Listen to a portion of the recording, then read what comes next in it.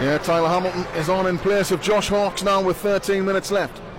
Shelton back to Kitching, down the line for Toure. Toure did well to bring that one under control, and he immediately turns in field from the left hand side. He's got Donaldson there square. Instead he goes left hand side for Kitching, back inside for Toure. Toure into the edge of the box for Hamilton. Lovely ball forward. Kitching! Yes! Mark Kitching scores with 77 minutes on the clock. Little bit of class from Tyler Hamilton to get the ball thrown home, and Kitchen just about squeezed it past Duckman, and Pearls unlock this game. Tyler Hamilton done brilliant there, Mark. Just phase it in, a little one touch off right into the path of Mark Kitchen. Worried about coming on his right foot, but he stuck it in the corner of the net. Again, it's typical of a build-up play, it's good build-up play. And just as we, desperate for a goal, it's come up trumps. Who would have believed it's your left back, but it's a great finish in the end.